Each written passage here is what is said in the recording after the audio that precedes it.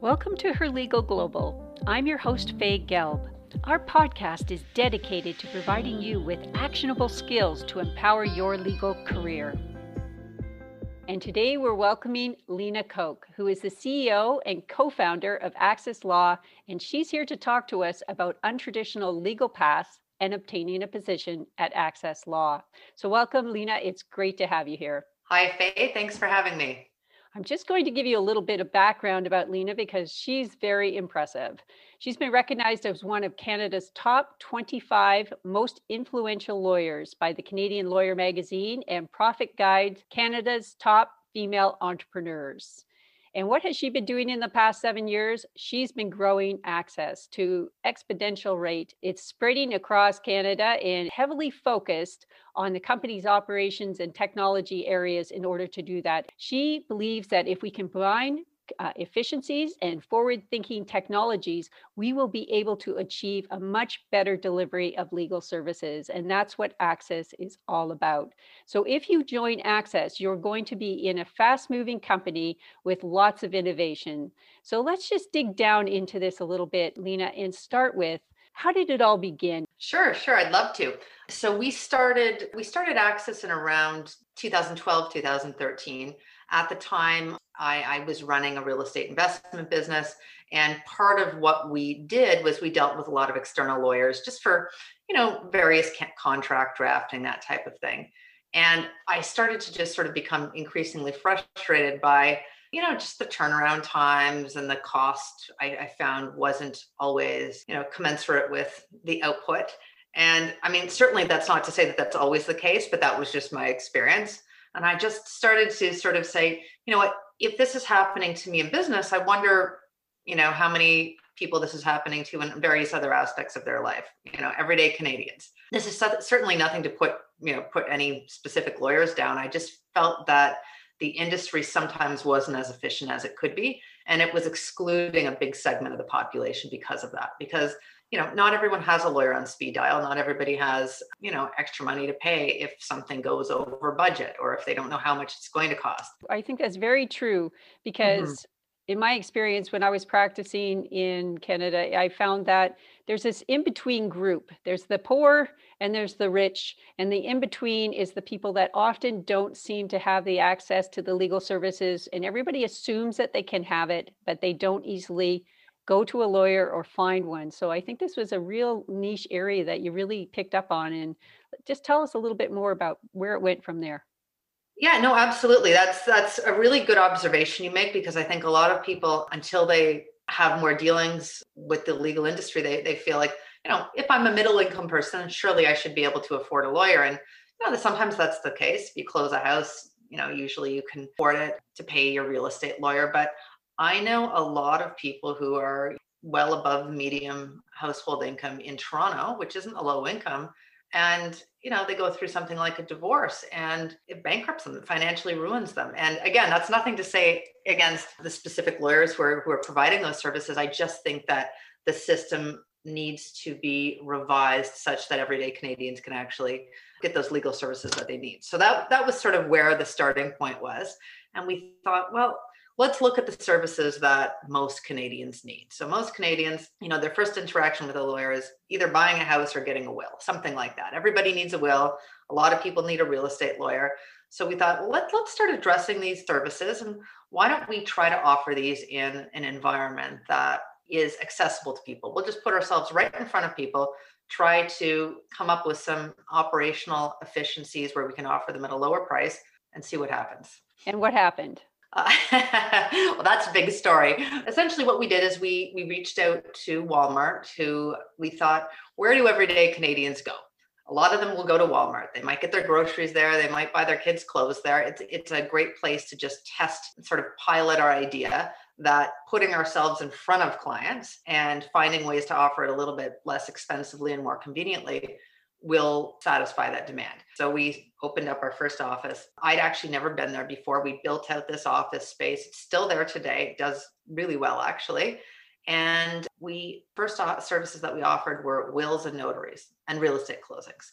And we built a little document generation system so that you could come in and get your will done on the spot. So you would come in, You'd meet with me. I would do a full consultation. While I was consulting with you, I would be noting down, your answers, discussing, various tax consequences, etc.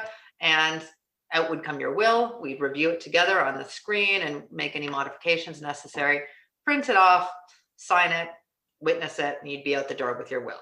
So it was a very sort of primitive doc gen that we built, but it worked. I mean, we were able to do wills in 60 minutes, full comprehensive wills that 90% of people needed.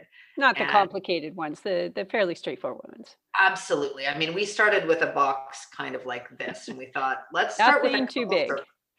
Exactly. You're never going to be everything for everyone. So we thought we're only going to do things that we know we can do really well, because the goal is to be able to do them efficiently, but at a very high quality. So that doesn't mean if you come to me and you need an extremely complex will with a bunch of different trusts and et cetera, we were not set up to do that on day one at all. We were like, okay, most Canadians probably want this. And it was a guess. But let me tell you, after doing tens of thousands of wills, it is amazing how similar people are. They're much more similar than different. Most people just kind of want to give their stuff to their family and their friends. And, there are variations certainly, but most people are actually a lot more similar than you'd think. So you actually did some research yourself before you started that process into the wills. You went to a number of different lawyers and had them do your wills. And how did that process, what did you learn from doing that? Well, yeah, that was interesting. So our competitive analysis before we started, we thought, well, okay, all we had is a hypothesis at that point. We thought, it seems to us that certain things are more expensive than they need to be, or more cumbersome, or require a lot of visits. So we went to 3 different law firms and we just kind of randomly picked them. We Googled them in the downtown area. We thought, well, we'll each get a will done. And this was myself and my business partner at the time, Mark Morris. So we thought, we're each going to go get a will done and just see what the experience is like. And we'll compare notes afterwards at these 3 firms. It was good. I mean, in a couple of the instances, my name was wrong or something, but it's okay. It's an unusual name. I understand, made the few last revisions, off you go, signed, witnessed, and out the door. So I thought, what? Cost about $400 was the average. And I thought, well, look, there's nothing wrong with this. $400 is something a lot of people can afford, but it's also an amount of money that, while a lot of people can afford, I felt that it was an amount of money that would lead a lot of people to procrastinate doing it. Because that's, for most families, that's a few grocery trips, right? So it's like, okay, if I want to get a will for $400, and if I have a partner or a spouse and they want to get a will, and, maybe there's a bundle on the 2, maybe not. And this is before we're even talking about power of attorneys, we're looking at $800. That is an amount of money that make a lot of people procrastinate. I think that's an excellent observation about how to really look at what we can do differently in terms of legal service delivery. And I think this is a very important part of what we're discussing here today about getting a position at Access, because what we're looking for in terms of people that are joining your company is people that think like you in terms of a little bit more outside the box, looking to see where there can be efficiencies, looking to see where we can deliver these legal services in a better way. You're right, it was a comprehensive form, but by the time we hit 2012, we're really wanting to see some technology potentially in there to make the whole thing a lot more efficient. And I find that there's quite a lot of resistance, even till today, in the legal profession about innovating. And it doesn't have to be some big technical thing. It can be very simple in terms of efficiencies. So let's just talk a little bit about, you developed the company, and why do you think it's important to have this type of innovation, other than, we want to reach those Canadians, but what else could we do with this type of innovation? There are a lot of interesting things, because I think that, as you mentioned, there's a lot of resistance, but not only are there efficiencies which drive down our cost of delivery, which means we can lower our prices. It also does a lot of interesting things that I've noticed as we've incorporated different processes at the company. It decreases errors when used properly. Whenever you're doing a manual process, you're opening yourself up to errors. I mean, of course, look, technology is not some huge safeguard where you're never going to make an error again, but I find that it really does limit errors. It also allows, I find, our lawyers to be a lot more creative and just try to think outside the box and say, look, at the end of the day, I want our lawyers to be able to spend their time problem solving, doing more of sort of the complex work, I don't want them to be spending 50% of their day doing administrative work. It's not going to be an environment in which they thrive. And it's not the best use of their time. So if we can kind of use technology to do some of those administrative tasks, it opens them up to be able to spend their time really doing the things that, they studied for and they excite them and they're good at. And I think that's something really important to know here, because when you talk about the company starting out in Walmart, people might not have the impression that they're actually going to be practicing interesting law, that it might sound like it's going to be cookie cutter, they just fill in the form. But in reality, you're having a lot of client contact. You're being able to interact and actually deal with the people instead of just the forms.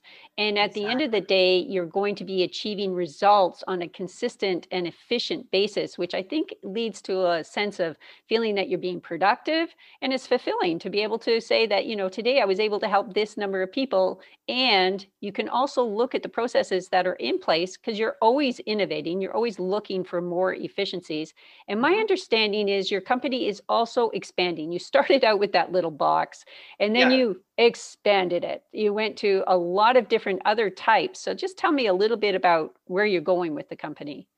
Yeah, absolutely. So exactly right. We started out with our little box in Scarborough Town Center basement, which, as I said, it's still there and it's probably one of our best performing offices.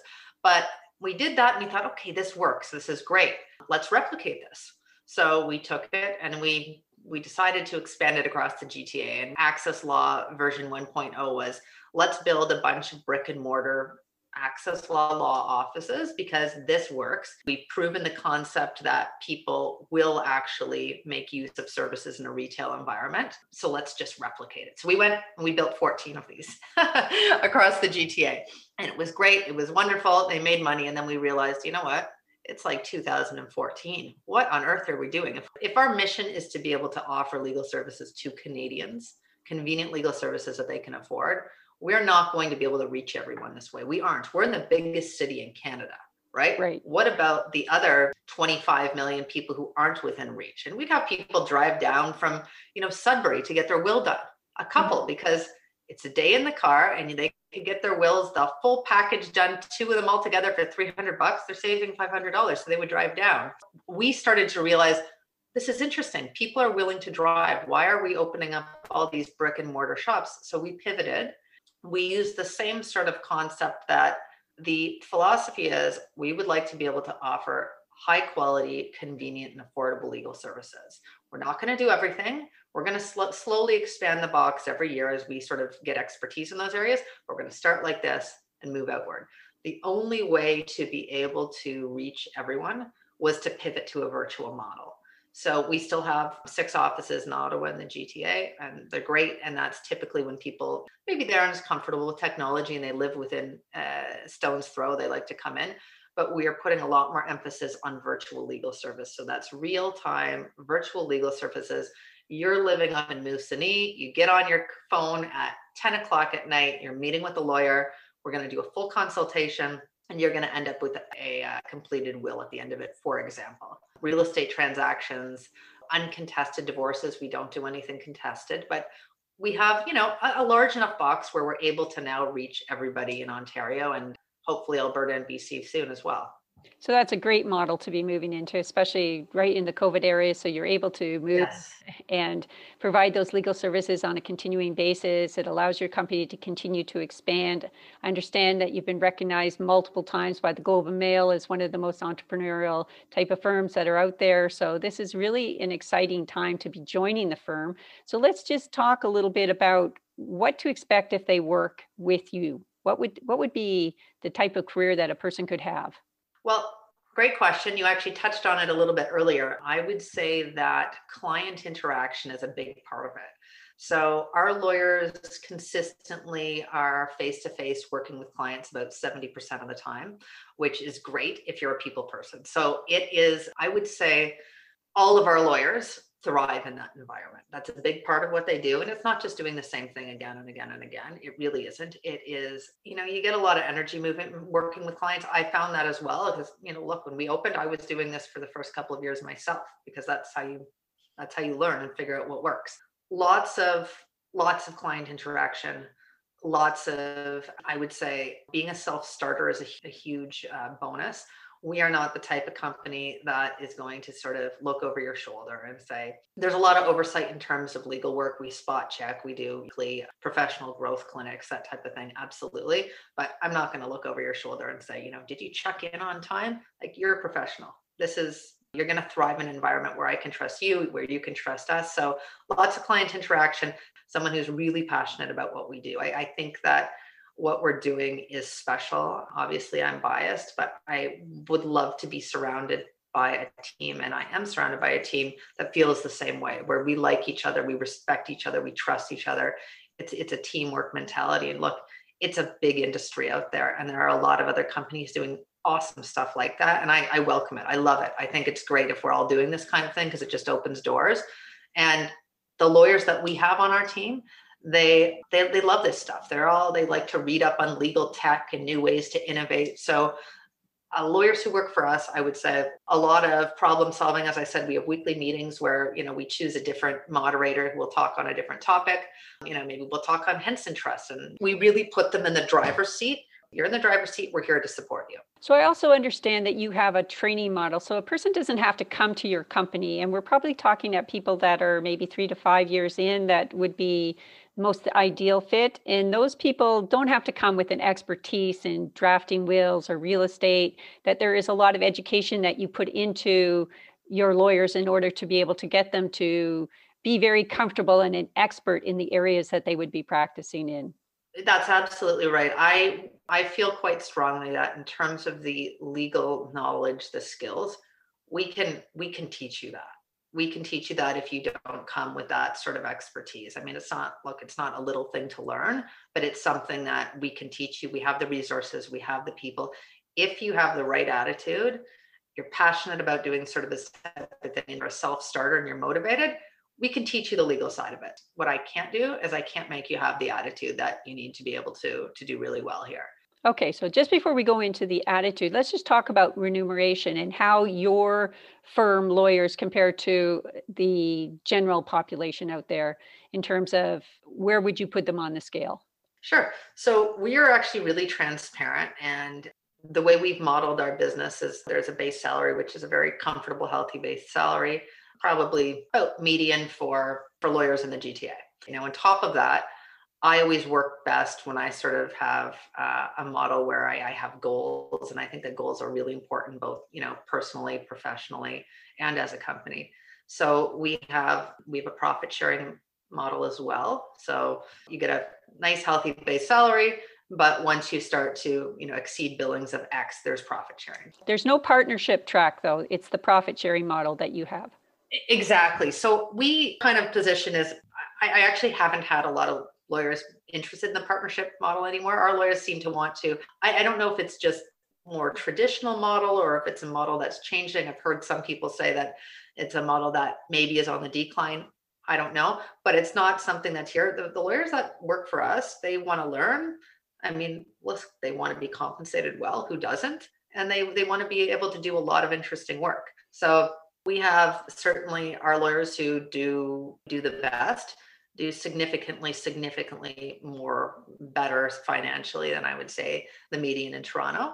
And, ours that are just starting out would still be covered by our pretty median across Toronto. Our goal is to get everybody up there doing well above the median. And that's just because if you're going to work hard and love what you do, then you should be compensated for it. What gets in the way of somebody joining your company? I would say that, look, it's not for everyone. If you're someone who doesn't thrive in an environment where there's going to be a lot of client interaction, not everybody does. And that is absolutely okay. Look, I probably wouldn't be okay doing that for 40 hours a week. I could do it, but it's not necessarily my skill set. So somebody, I would say, who thrives on client interaction and face-to-face interaction. The other piece is we really encourage our lawyers to learn a broad skill set. So if you come to Access, you're not just going to be doing wills, which is also okay. A lot of people like to be specialists and they might want to specialize in estates and just do that. Our focus is, look, let's have you do estates work and we're going to make sure that you become very, very good at it. But we also want to make sure that you can learn enough about real estate and enough about family. And that gets sort of layered on. So I hate to use the word generalist, but I would say certainly we're not specialists here in the sense that we narrowly sort of define or niche people. So someone who only wants to do one thing, that would be a bit of a stretch. We do have a couple of lawyers on our real estate team who do mostly real estate, but anyone who's practiced real estate will tell you that's not pigeonholing. Real estate is so big and so broad. You're still almost a generalist when you're doing it. So that, I would say that, look, someone who I think is not at the stage in their career where they're really hungry to grow and learn. And let's face it, there are different stages of your career.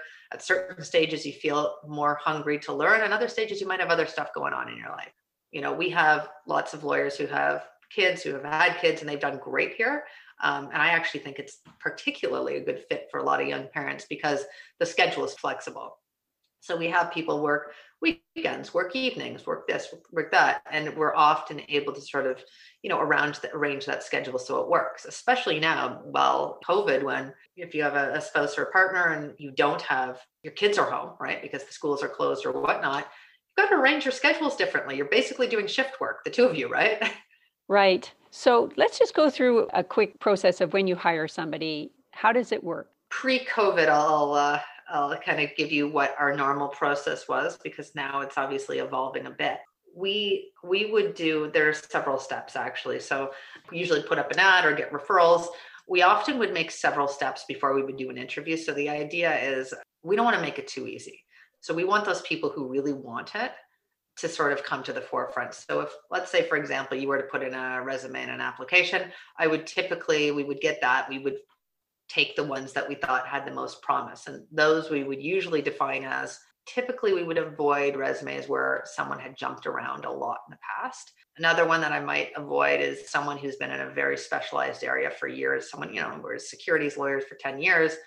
All of a sudden they were let go and now they're applying here. Look, that might be the case that you want to change your career track, but there would need to be a story attached to this that would sort of support that idea rather than I just need a paycheck, because that's not a good fit for anybody, right? So we find those resumes that we thought would be a good fit, filter those out, and then usually ask a series of, let's say, 5 follow-up questions by email, right? So, okay, great, you know, tell me about your favorite job in the past. What did you love about it? What are you looking for in a job? These types of questions.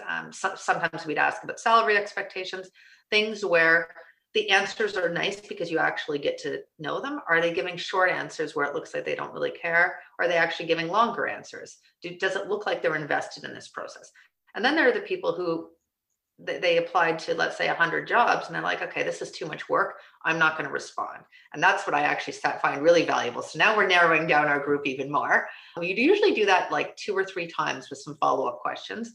And then the ones who are remaining, we would do probably a series of 2 in-person interviews, or one like a Zoom interview first and then an in-person interview. Now we're just doing them like this, but we used to interview everybody in person as a final step. That process is usually, at this point, you have a really good feel for who they are. You've met them. And of course, you know, part of it is, are they going to show up on time? If they don't show up in time, fine. Maybe the TTC broke down and you've got to sort of give them a pass on it. It happens, but you can kind of just tell a lot. I usually would start the interview by asking 3 questions sort of in an informal way.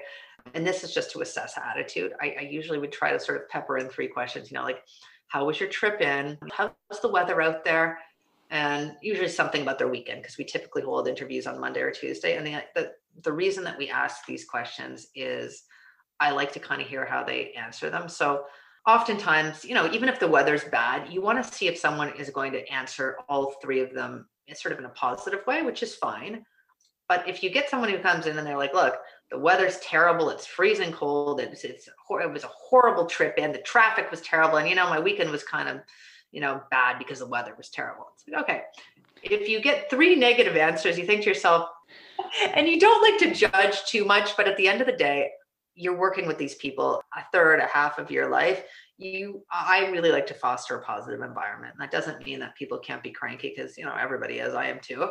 But, you know, as someone who's consistently seeing the glass half empty, it just like, it spoils the vibe quickly. So someone who can kind of just even take some bad weather and have a laugh about it, or just kind of be a little bit seeing the glass a bit half full, I find to be huge. So I think Really, that's really really is. important for anybody interviewing anywhere, all of the excellent tips and layout of this scenario that you've provided, because it shows people what they need to do in order to prepare properly, what the person's really looking for before they even get there, and how to conduct themselves in the interview. Plus, before they even start, one of the things that they should be looking at is to really know about your company and to know what Yes. they're coming into, because this is an untraditional legal path. We're not talking about the typical path. So take the time to actually understand what this company is all about, what their mission is, what their values are, and where they want to go, and how they want to really affect change in the legal world. Because it sounds to me what you really want to do is to make not just affordable legal services, but highly effective and the type of legal services that people aren't compromising on. They are getting excellent provision of their services at a price point that is affordable, and that they are able to then do everything that they need to do in terms of their legal necessities without worrying that they're not going to be able to do this. Do you expect anything else out of the people that they come in? I see that, a positive attitude is super important. Anything else that you're really looking for? You actually just touched on something that I failed to mention, which is extremely important. Knowing the company you're coming in to interview with. I have had a few cases over the years, probably more than a few actually, which is peculiar, where you start the interview and you say, so tell me what you know about access law. And you're kind of met with a blank stare. And sometimes you think, okay, the person's a bit nervous. That's fine. Let's try to loosen them up by talking about the weather or something. But Right. I've had a few instances where you can tell they really don't know anything about your company. And you think, why did you even bother coming down here today? Like, you're wasting my time. You're wasting your time, because there's no way you're working here. But I think I'm always extremely impressed when someone comes in and, they know something. It's not just about feeding your ego. Oh, wow, I'm so glad they know about our company. It's about, like, this person cares enough that they went on the website more than just in a cursory manner, more than just saying, oh, I see that you do real estate wills and notaries and some family and a bit of business. But they actually know, and they say, oh, look, like, I know that you do these kind of services. I see that you kind of have these types of office locations that you offer your services virtually. I assume this is the type of work you do. They know what they're doing, and they care enough about the opportunity. They care about their own time. They respect their own time enough to have actually looked into this. Like, we don't need a thesis on it, but we need you to have sort of an understanding of what we're talking about. What kind of career results could we expect now in terms of this person joining the firm that don't have a partnership track? They have the profit sharing model. They have the ability to expand into different areas. What would a career progression look like for somebody with your firm? This is oftentimes self-driven, and I really like that, because our team is very sort of passionate and driven to start with. So I can give you an example of a couple of people, then I can kind of broaden that. But we have, one of the heads of our real estate department. She did her law degree, I think, over in, I believe, the UK, came back, and she was an NCA student. So that takes time. You have to go do your NCA qualifying exams, for those of you who aren't familiar with that, so that you can then article and be called to the bar here in Ontario. So that takes time. So between NCAs and articling, I mean, that's usually a couple of years. So she started with us as an assistant. She worked at one of our offices. Then she got called to the bar. She worked as a lawyer in one of our offices doing wills, a bit of family work, learned a little bit about real estate, and realized she liked real estate. So we brought her back to our head office, and she is a lawyer, but we had her actually work as a clerk for a few months, just because we all know clerks do so much and they know so much. So if you really want to learn about real estate, I don't want you to suddenly start being a real estate lawyer. Let's have you do the work. You are going to learn. It's so valuable. So she learned the clerking for a few months. We put her into the real estate position. Then our head real estate lawyer ended up going on mat leave, and she just took to it so well that she actually ended up heading up the whole unit, which is huge. I mean, we do a lot of closings. So there is an opportunity for all of our lawyers, if they become passionate about something, to come to me and say, look, like, I love, another one of our lawyers is really into estates work and doing, various types of probate. And while she's working on what she's currently working on, we're building out that service area to be able to involve more things. So while there's not a traditional partnership track, as it's called, a lot of the benefits that would accrue with that are here as well. I mean, you get certainly the profit sharing, so the compensation part, but you also get the ability to really direct your career if it makes sense and we can come to a mutual understanding on it. Which I haven't said no to a decent idea yet. I mean, if the idea is good and we can make it work and it makes business sense, let's do it. You take the lead. Tell me how we're going to do this. Okay, fine. And let's go. So it's a progressive, innovative place to work with lots of potential for development of your career, your interests, and to be able to expand. And as you mentioned at the beginning, you're looking at BC and Alberta. The sky's the limit. The company can expand in numerous places. So there's lots of opportunity, especially working virtually and with the mobility agreements. So there's a ton of potential here, I see. Her Legal Global, empowering and transforming us through skills and shared wisdom. For other great episodes, follow us and be sure to check out herlegalglobal.com for a community, informative skills-based articles, and to work with me, your host, Faye Gelb.